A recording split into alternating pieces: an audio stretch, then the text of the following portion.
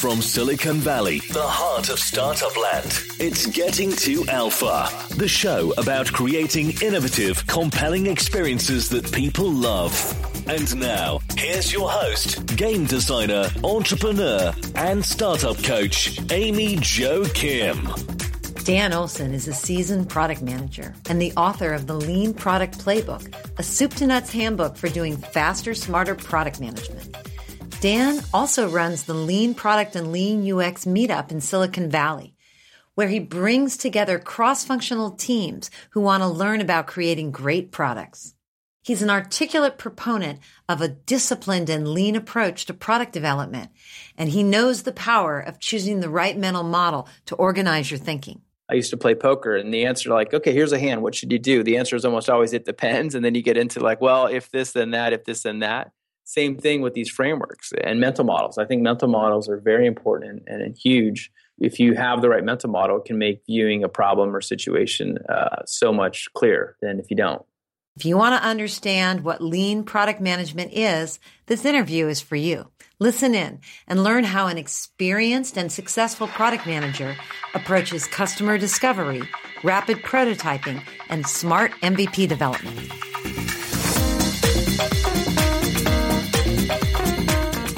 Welcome, Dan, to the Getting to Alpha podcast.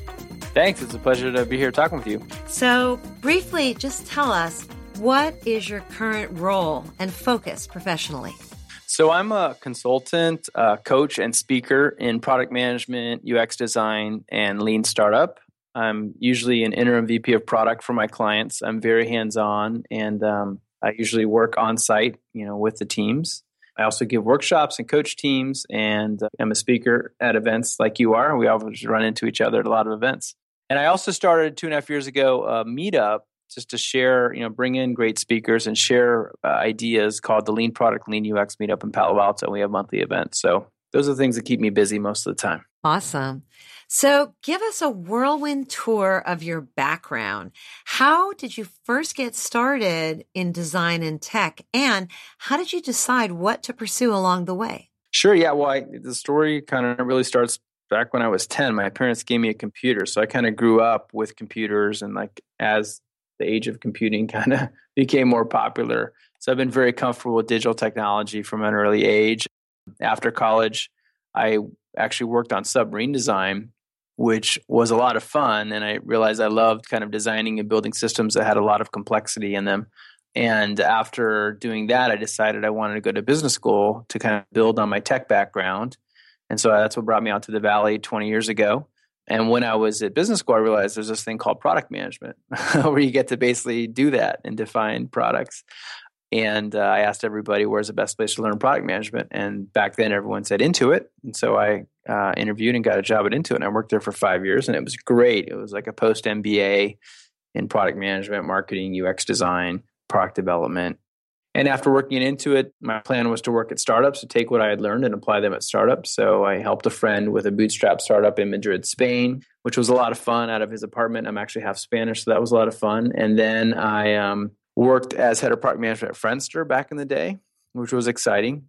After doing a few startups, I also started my own company, which was a lot of fun. I did that for 4 years. And after that, I basically got into helping companies as an interim VP of product and being a consultant. Wow.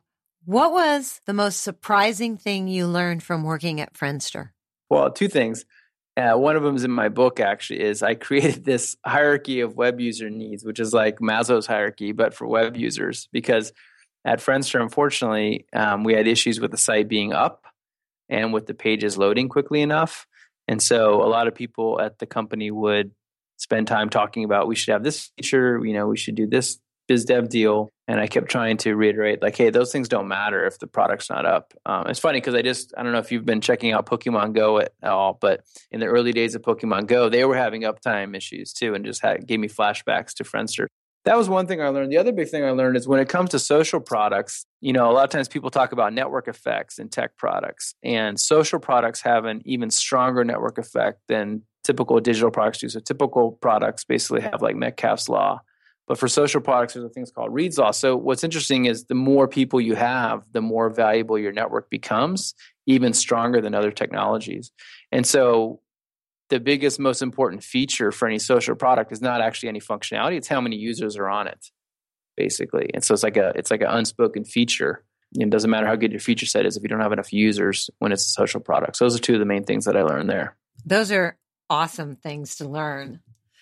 So you are the author of a well-known book called The Lean Product Playbook. It's a great book. We'll link that in the show notes. I have 3 questions about the book. Let me ask them, and then we'll go through them one by one. Sure. The first is, what is it that first prompted you to write it? What was that impetus? And then also, how did writing it deepen your understanding of product development? Because it must have. Yeah.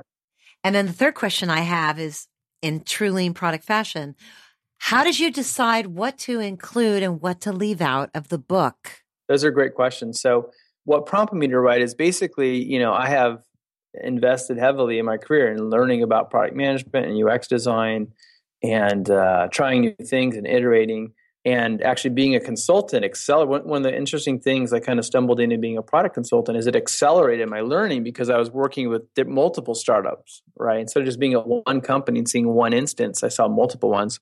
And so I basically, from my career and from my MBA and from my work experience and from my consulting experience, started just crafting together kind of like theories and processes and frameworks that became helpful and just iterated those over time and improved those over time. I also started speaking a while back and putting those ideas on slides and talking about them with people. And I would iterate them based on the questions I would get from the audience. Entrepreneurs and product managers and designers would ask me questions, and the next time I gave the talk, I would add some slides that would address that. So the book was just basically like a natural evolution of speaking and consulting, where I just kind of came up with these ideas and frameworks for how to think about building great products and achieving product market fit.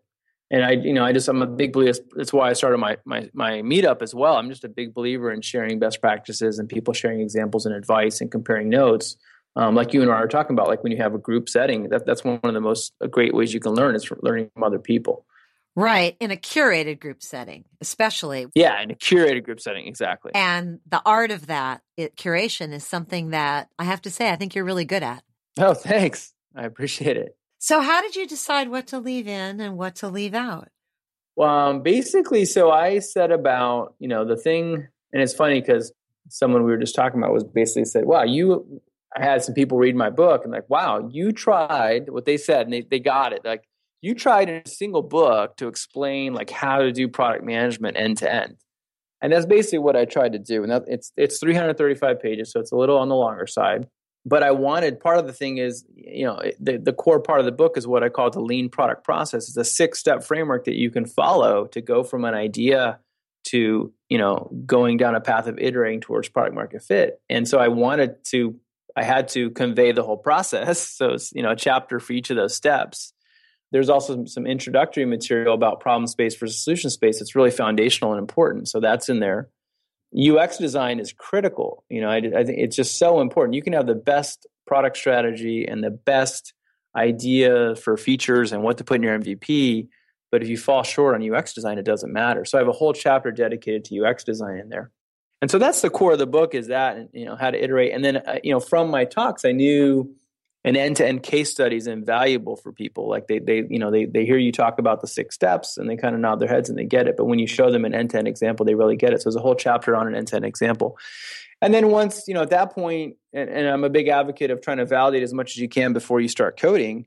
I wanted to not leave people hanging there, but then talk about, okay, how do you actually build it? Once you've validated your, the product, your MVP, how do you actually build it? And so there's a whole chapter on agile development that covers both Scrum and Kanban, which are like the 2 most popular ways of doing it. Just so, as a product manager, it's important to know how those are supposed to work so you can work effectively with your developers. And then the final 2 chapters are just basically, once you've launched a product or you have a product that's live, you can use metrics to improve it over time. And so there's 2 chapters again with the case study. So that's where I drew the boundary on, like, hey, I want a comprehensive, soup to nuts. If you have an idea, how do you validate it with customers? How do you build it and launch it? And how do you optimize it with metrics? The things that I left out were basically things more related to team, like team structure. There's a little bit in there, but like, what are the skills that you need? And how do the different functional groups, PM, design, and dev, how they work together effectively. I didn't have time to get into that too much. And then the other adjacent topic I didn't have time to get into it was just marketing. How do you message your product? How do you market it? How do you talk about it effectively? And those were just things that, in the grand scheme of things, just those stuck out. Didn't make sense to be in the book. I have some talks on both of those topics, but I just wanted it to be that kind of comprehensive single resource that covered everything end to end when you're building a new product. So how did your understanding of product management change as a result of writing that book? Well, the cool thing was, like I mentioned, I've been developing these ideas and iterating them and improving them over time on how to approach product management and building great products and frameworks.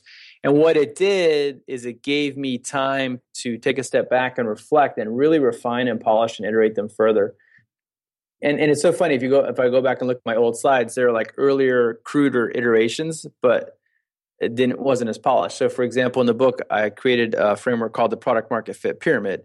And it's a 5-level pyramid that is a way to think about product market fit. That came out in my talks right before I started writing the book. It was like this molecule, there's a molecule out there, like a 3-person molecule, like customer problem solution molecule. That's what it was before. And then it really iterated to this pyramid, and it gave me a chance to reflect and come up with the best way to visualize it and convey it. So that was really cool. And then also, I knew that I'd work with a lot of different types of MVPs. And it's funny because you see all these debates online about what is an MVP and what's not an MVP, like flame wars. Like someone, there's literally a blog post that says a landing page is not an MVP. And then a response is, landing page is an MVP. So, and in my mind, I've seen a lot of teams get tripped up on that. And so I created a framework that categorizes all the possible MVPs so that both of those people can be right in a sense. It's like, well, that's a product MVP versus a marketing MVP. This is a qualitative MVP versus a quantitative MVP, So it let me kind of take a step back and synthesize things and create these higher level frameworks that are really powerful. Well, it's interesting because that really intersects with the research on high-performing individuals and teams. At least I know from high-performing individuals that having the right mental model often is one of the key differences between being able to really knock it out of the park. I agree. And it's funny, it's someone else, about a couple weeks ago, someone had a tweet. It's like, hey, product management, someone has shared a collection of frameworks. This is just great. You have to know which one applies when, right? It's kind of like I used to play poker, and the answer okay, here's a hand. What should you do? The answer is almost always, it depends. And then you get into well, if this, then that, if this, then that. Same thing with these frameworks and mental models. I think mental models are very important and huge. If you have the right mental model, it can make viewing a problem or situation so much clearer than if you don't. And the reality is your model and my model and the lean startup model and, what Marty Kagan does, and it's all very similar. Yeah. It's all different lenses of viewing the same fundamental process, right? Which is iterative experimental design and development. Yeah, and that's one of the funny things along those lines. I was electrical engineering major. I pride myself on being, kind of relatively scientific. And you see people increasingly talk about the scientific method applied for product development, and I think there definitely are some parallels. It falls a little short, I think, because people are people. It's not like these immutable laws of nature or anything like that, but it's more statistical and probabilistic about how do people respond to what you're putting out there. When you see thought leaders sharing similar ideas, you can't help but feel like there's some fundamental underlying truth that's being uncovered. And the thing, I remember this happened earlier in my career when I was at Intuit. I developed a framework that I covered that's key in the book about how to really make sure what you're building is going to add customer value, called importance versus satisfaction. And you basically try to assess, the customer need that this feature or product is going to address. How important is that? Is it low importance or high importance? And then how satisfied are people with the current alternatives that are out there? And you want to build things that have high important needs with low satisfaction. I developed this on my own as a product manager into it, trying to figure out how to prioritize all the different feature ideas we had. And then I remember picking up Anthony Olwick's book called What Customers Want. I was randomly at the Stanford Business School library, and his book was on the shelf. It was promoted there. I grabbed it, and I'm like, oh, he has his own importance versus satisfaction framework. This is amazing. You know what I mean? So I'm like, there must be something to this importance satisfaction. And then the Kano model. So I studied what I didn't mention also between undergrad and going to business school. at night, I did a master's in industrial engineering where I learned about lean manufacturing. And that's where I learned about the Kano model, which focuses a lot, it doesn't focus on importance, but it kind of focuses on satisfaction. And so you see people, focusing on these concepts. And so that was another thing that I did in the book. It helped me really take that importance versus satisfaction framework and actually make it quantitative and more rigorous. But you're right. When you see there's more commonality to what everybody's saying is like, hey, articulate your assumptions or your hypotheses, figure out the fastest way to test them, avoid investing too much before you validated, figuring out what the highest risks are, iterating, being customer centric, getting out of the building. Those are all common concepts that you hear again and again. Yep. And then there's specialization and differentiation that's happening within that space. But it's funny. It reminds me of when I was in college and I took comparative religions class and I went, oh my God, they're all talking about the same thing. Yep. And yet they fight. That's funny. Yeah. So you talk to a lot of different product creators and you give talks, you give workshops, you work deeply with teams.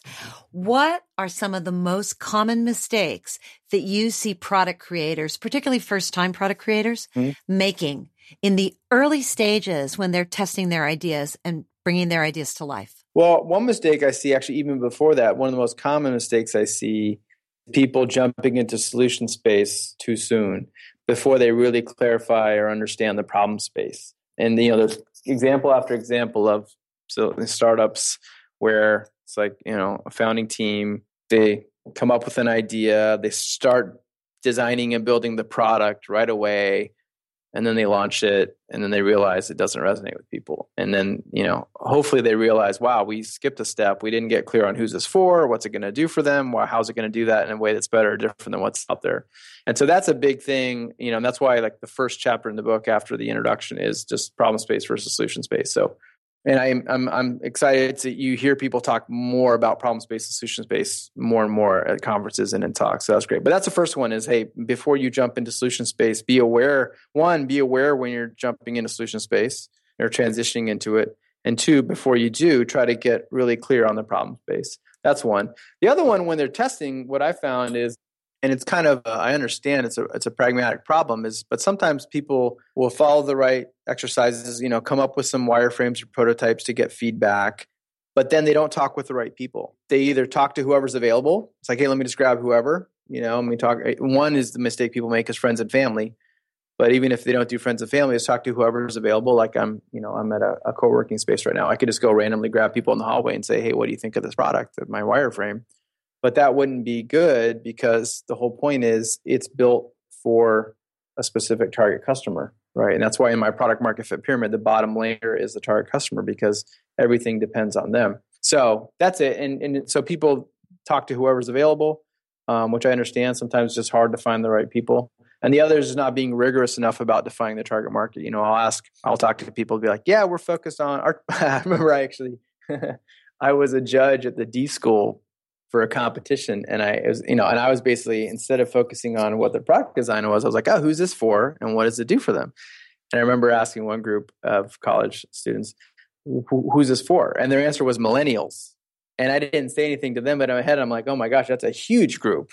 That's definitely not segmented enough or targeted enough. It's like millennials that work, millennials that don't work, women, men, like what needs do they have? Busy millennials, and as I got to know their product, I could start to think of other facets or segments we could add on to millennials. And this happens again and again in whether it's defining your product or your feature or your problem space or your customers. It's like peeling an onion, and most people just stay at the superficial high level. And really, really good products and good product teams keep peeling layers and getting more and more insight and more detailed insight and are able to refine that. That's awesome. When you're working with teams deeply, bringing these projects to life and working with them on project management, how do you approach early testing and iteration?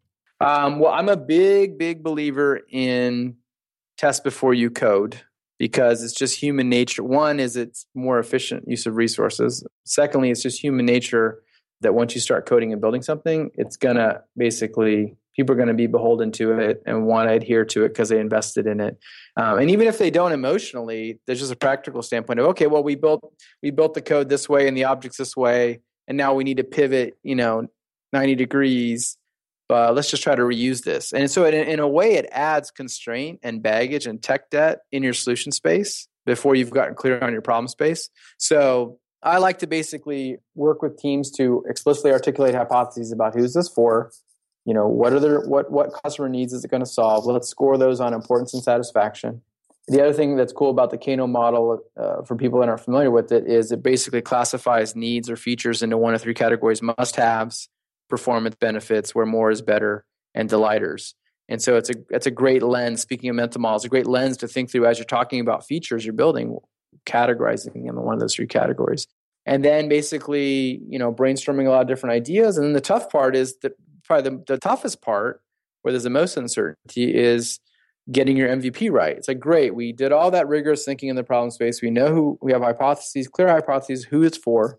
We have clear hypotheses about what needs it's going to meet for the customers. We have clear hypotheses about how it's going to do that in a way that's better. Now we need to figure out what's that feature set that we're going to test in our MVP. And that's where, you can not put enough in and then it won't test well. Or you can, what most people do is put too much in. And the funny thing is MVP was designed to precisely prevent you from putting too much in, right? It's like the opposite of a team of developers go into a cave for 18 months, head down, and then emerge and launch their product and then realize nobody wants it. The whole point is to build the least amount that you can, test it. So that can be tough. And I always tie it back to the value proposition. The other thing is sometimes people in their MVP, they'll put all the must-haves, but they won't have any of their differentiators, like their delighters or their outperformance, the features that are going to outperform. So that's a mistake that I see people make. And then probably one of the most popular figures in the book is the MVP slide that basically uses a modified version of Aaron Walter's pyramid that talks about a product at the bottom of the pyramid is like, it's functional. It needs to have a certain level of functionality. It needs to have a certain level of reliability. It needs to have a certain amount of usability and a certain amount of delight, basically. And we're basically, it's funny, someone just emailed me, it's like, I love your DURF framework, like the DURF. It's called the DURF framework for short. And what most people do, other mistake I see people do is they will use MVP as an excuse to launch a buggy product that has a bad UX. And they just say, oh, it's just an MVP. And when you test that, it doesn't test well. And so the bottom line is, yeah, you don't want to build the whole set of functionality, but the part that you do build, it has to be usable enough, and reliable enough. And I'm not trying to have my cake and eat it too and say you're going to have some MVP that's like, pixel perfect and bulletproof. But so that's what we do basically. And then we come up with, once we get clear on what our MVP feature set is, then we get clear on wireframes. To bring the user experience to life. We stay in low fidelity on purpose to iterate until we're happy. And then once we're happy with that, we take it to high fidelity, working with the visual designer. And then I will take those visual design, once we're happy with the visual designs, the mock-ups, then we'll basically throw them into a tool like InVision. I love InVision, and make it a clickable or tappable experience. And then we will recruit target users based on that persona definition that we had. And I'll moderate the users through those high fidelity clickable prototypes. You get a lot of great feedback when you do it that way. And then you iterate. And then once you're getting to the point where you're getting a positive response from people, no major negatives and less negatives, I recommend doing these in waves of 5 to 8 people at a time, and then pattern matching and addressing the top issues, then doing it again. Once you do that with high fidelity clickable or tappable prototypes, you can feel pretty confident going into development after that you're going to be building something that people want. Looking back at the projects that light you up the most, what do you feel is your superpower as a product creator? What's your sweet spot? So one of the superpowers is basically being comfortable and an expert in the problem space. And in many ways, my book is really, the core of my book is how to think about the problem space and do so rigorously and explicitly. And so asking a lot of why questions and like, who's this for?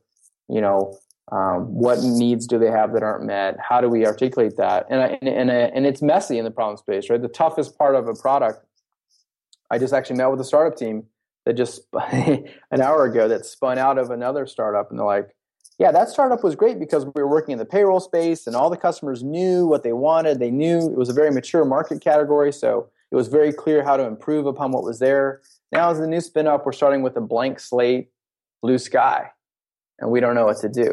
So basically in those environments, creating structure out of nothing, putting a straw person idea out there that we can then build and iterate on, and basically creating frameworks of how to think about the problem space and the competitive landscape. That's a superpower of mine.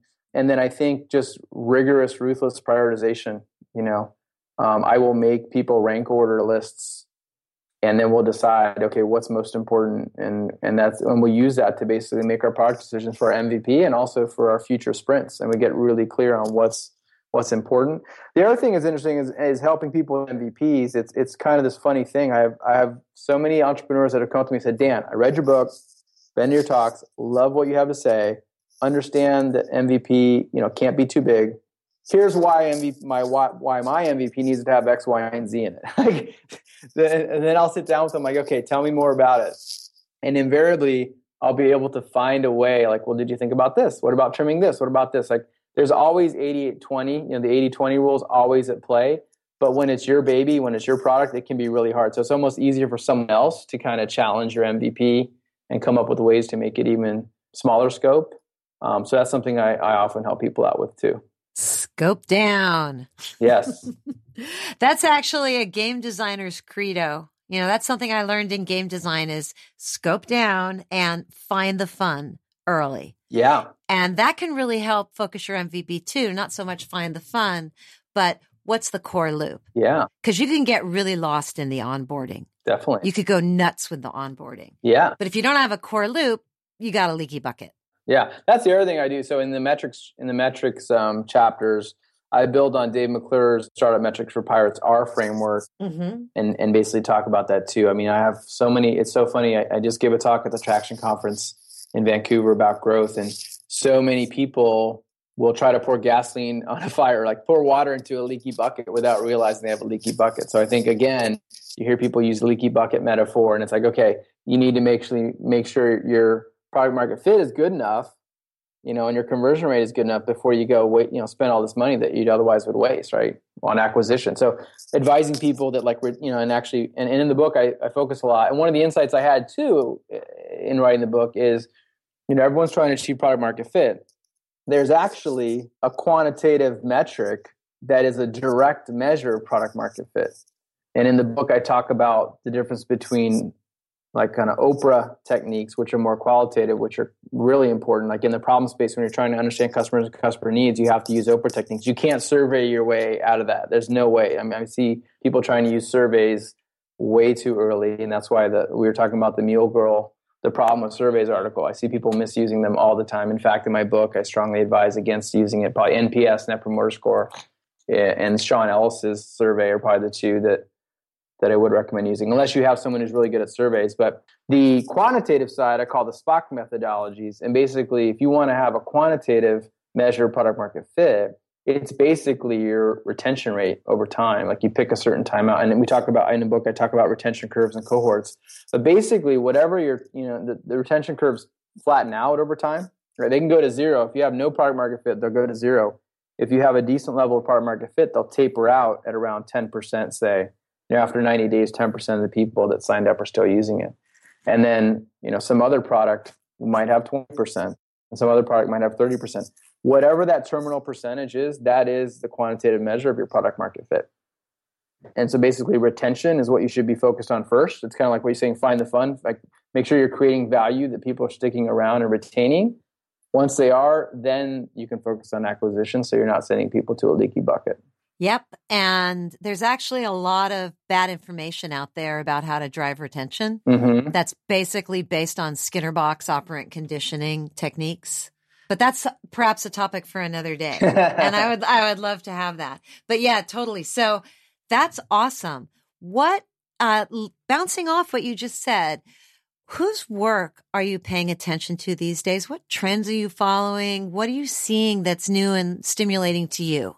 Well, what's interesting, I mainly try to stay abreast of how people are able to create, again, without coding, create high fidelity, high enough interactivity prototypes, of their ideas. So once you've done this great thinking in the problem space, you have to build a prototype to test it with people. And so I'm just amazed that there's constantly new tools coming out. And it's interesting because a lot of times for my clients, I'll interview and recruit designers, and I always ask them what tools they use. And you can kind of date designers from what tools they most use. So, some of them are like, yeah, I use OmniGraffle. And that was kind of the cutting edge tool years ago. And I'm not saying it doesn't serve its purpose for certain things, but as a wireframing tool, that was kind of the efficient frontier. And then, Balsamiq came along, which made it really easy to make it be clickable. They deliberately make it low fidelity. So I think that was an improvement in tools. You've got tools like InVision now. You've got mobile optimized tools like Flinto and Marvel. And there's just more and more of these tools. Adobe just came out with their tool. So it's an exciting time. It's never been easier to create kind of a representative prototype that's high fidelity, high enough interactivity to test with people. And so that's kind of what I look at the tools, and then I also look at the methodologies and processes that people are following to do that. Like, that we were just talking before we got on the interview about the design sprint process. That's very exciting. A lot of people are very excited about that because it's kind of a, methodical way to get feedback. And just looking at, reading the typical, product blogs and websites and hashtags on Twitter and seeing what kind of the successful companies are doing. It's a really exciting time because also everyone's sharing what they're doing. People are more and more transparent. They're sharing their wireframes, their clickable mock-ups, what the test results were, more and more case studies you see. And, the other cool thing is increasingly you see designers creating videos, right? So instead of just showing you static wireframes, they'll create a little video of them clicking or tapping through so you can kind of experience the user experience, higher fidelity way of seeing it as a passive observer. Cool. So what's coming up for you on the horizon that's exciting? Well, I continue to work with companies. I really enjoy that. On my book front, the Lean Product Playbook, I was really excited because the Audible version recently came out. That was like the top customer request that I had from product market fit standpoint. And I can totally relate as someone who's very busy. I have kids. I'm working a lot. I increasingly rely on audiobooks to listen to read books, basically. So I was really excited that came out. And I also was excited it's got translated in a few languages. So I think the Chinese version is coming out this fall. There's also going to be a version for India and Turkey coming out. Aside from that, just continue to run the meetup. I have that monthly meetup in Palo Alto. If anyone's interested in checking it out, it's just meetup.com/lean-product. We have monthly speakers. Amy Jo Kim was a speaker. She rocked it. Everyone loved your talk on how to apply game thinking to improve their product. And then I'm giving a workshop. I try to do public workshops. I haven't done one in a while, so I'm going to be doing one on Friday, September 16th in Palo Alto. The URL for that is productplaybook.eventbrite.com. And basically be a half-day workshop where we'll dive into a lot of the stuff that I was kind of covering at a high level here in this interview. That's exciting. So we'll definitely give you a live link to that in the show notes. Dan, thank you so much for joining us and sharing your tips and insights and stories. It's fascinating. Thanks, Amy Jo. It's always great to talk with you. It was a pleasure. Look forward to seeing you soon. Me too. Thanks for listening to Getting to Alpha with Amy Jo Kim, the shows that help you innovate faster and smarter. Be sure to check out our website, gettingtoalpha.com. That's getting2alpha.com for more great resources and podcast episodes.